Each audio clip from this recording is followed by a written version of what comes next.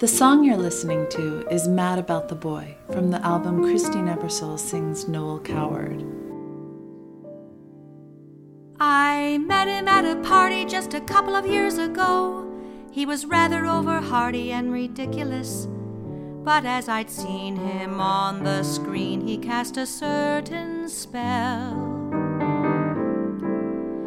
I basked in his attraction for a couple of hours or so. His manners were a fraction too meticulous. If he was real or not, I couldn't tell. But like a silly fool, I fell. Welcome to the Jersey Arts Podcast. I'm Susan Wollner, and today I talk to the multi-talented actress, singer, and Maplewood, New Jersey wife and mother, Christine Ebersole. To be mad about the boy. In 2007, she won her second Tony for playing Little Edie Beale in Grey Gardens. She stars in The Big Wedding, coming out later this month, and the upcoming Scorsese film, Wolf of Wall Street. She has a new album coming out and a full schedule of cabaret performances. He melts my foolish heart in every single scene. And she plays the ongoing role of Carol, a happy-go-lucky barfly in Sullivan & Son, a TBS sitcom set in a Pittsburgh bar, now taping its second season in LA. That's where I caught up with the always busy Christine Ebersole during a break in rehearsal. I'm in the studio right now in California, and it's just a little bit of a vortex. I'm going to try to go outside. Unfortunately, we're going late, so we're in the middle of camera blocking right now. And interestingly, I'm not in the scene right now, so that's why I'm able to call you.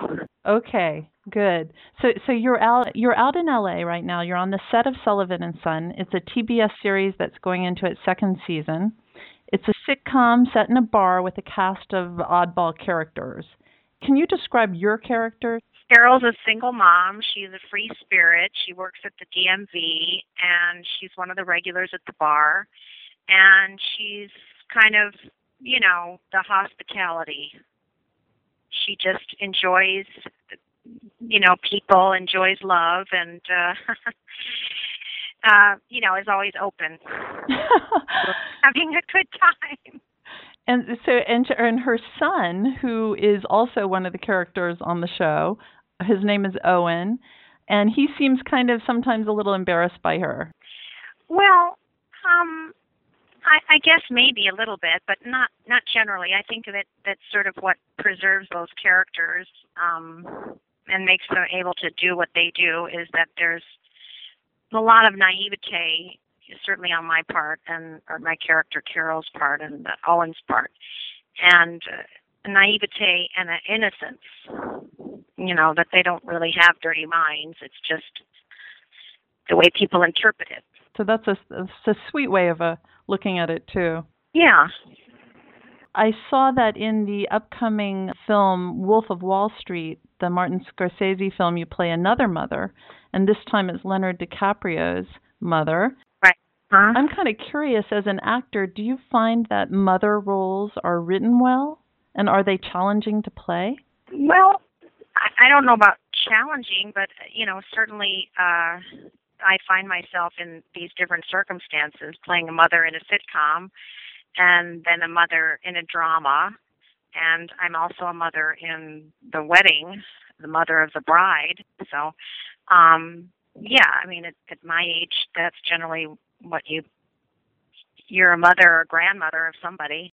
I'm just appreciative for having these opportunities, and everything that I've done between those three things has certainly been a wonderful experience. So I'm happy about that. I guess it was in your 40s you decided to move back east after living in Los Angeles, and you found a house in Maplewood, New Jersey, with your husband, William Maloney. And I'm kind of curious, how did that move change your life? Well, it really, it just opened up a whole new world for me, and I was able to reestablish myself as, from my beginnings, which was on the stage. And so I went back and basically did Broadway for the next 10 years. Was it a way of reinventing yourself as an actress? In a way, it was just sort of taking back the reins, I think, because I had started out in New York, and then I went to Hollywood for 14 years. I lived in New York for 12 years. I went out to Hollywood for 14 years, and then in 1999, we moved back. So, because, I needed to switch basketball courts in a way, Uh-huh. I wasn't getting the ball thrown back to me in the court I was in, so I had to go to one where they'd throw the ball back. So that's what the move to New York was about. So it was about being, my talents certainly hadn't changed. In fact, if anything, it had gotten more refined, and my life experience had enabled me to give more to my craft. So I needed to find a place where those opportunities could be created, where my talents could be put to use. Right. And that's what back to New Jersey was about, or moving to New Jersey was about. Well, it seems like it was a good move then. It certainly worked. Yeah, and on top of that, I think it was a good place to raise kids, too. You had children, and in fact, I saw there's an amazing tree house in the backyard. Yeah.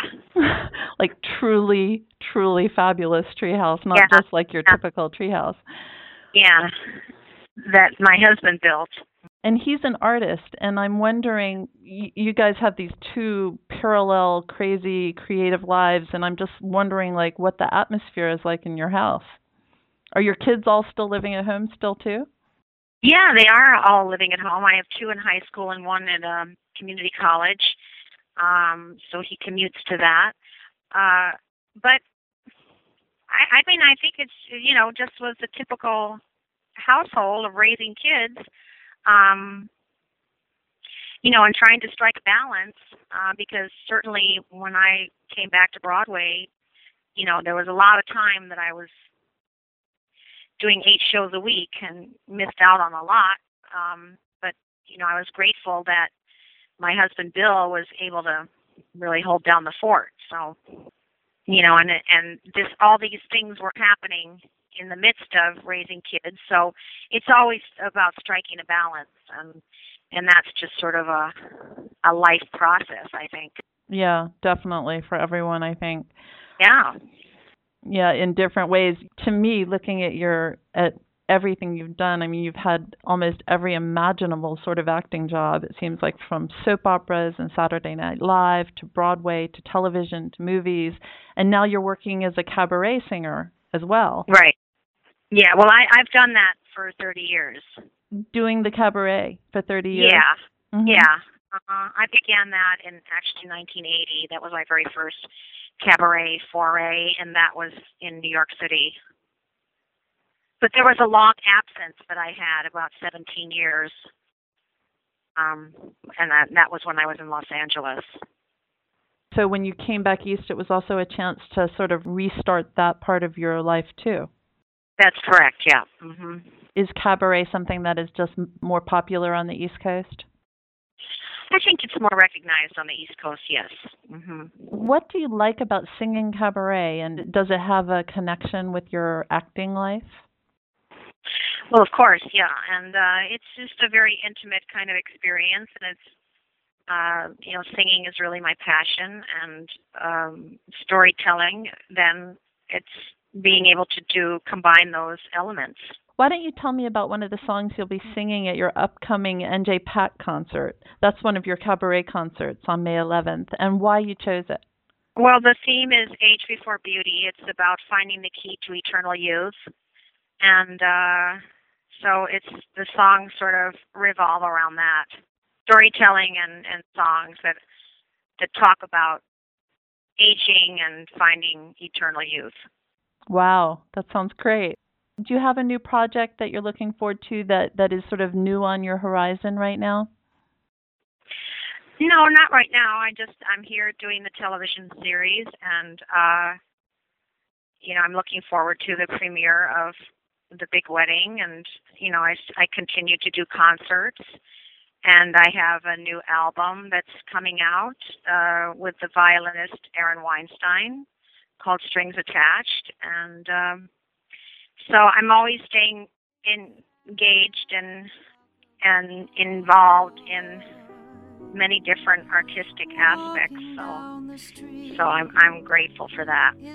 Christine Ebersole, thank you so much for talking to me today. Thank you. Thank you so much. Christine Ebersole will give 2 shows at the New Jersey Performing Arts Center on May 11th. Visit njpac.org for tickets. The Big Wedding will be a movie theater starting April 26th, and her new CD, Strings Attached, comes out later this year. For more information about all of the arts in New Jersey, visit jerseyarts.com.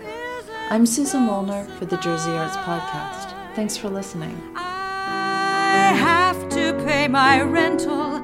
The Jersey Arts Podcast is made possible by the New Jersey State Council on the Arts, supporting artistic excellence and engagement in the arts since 1966. If I could employ a little magic that would finally destroy this dream that pains me and enchants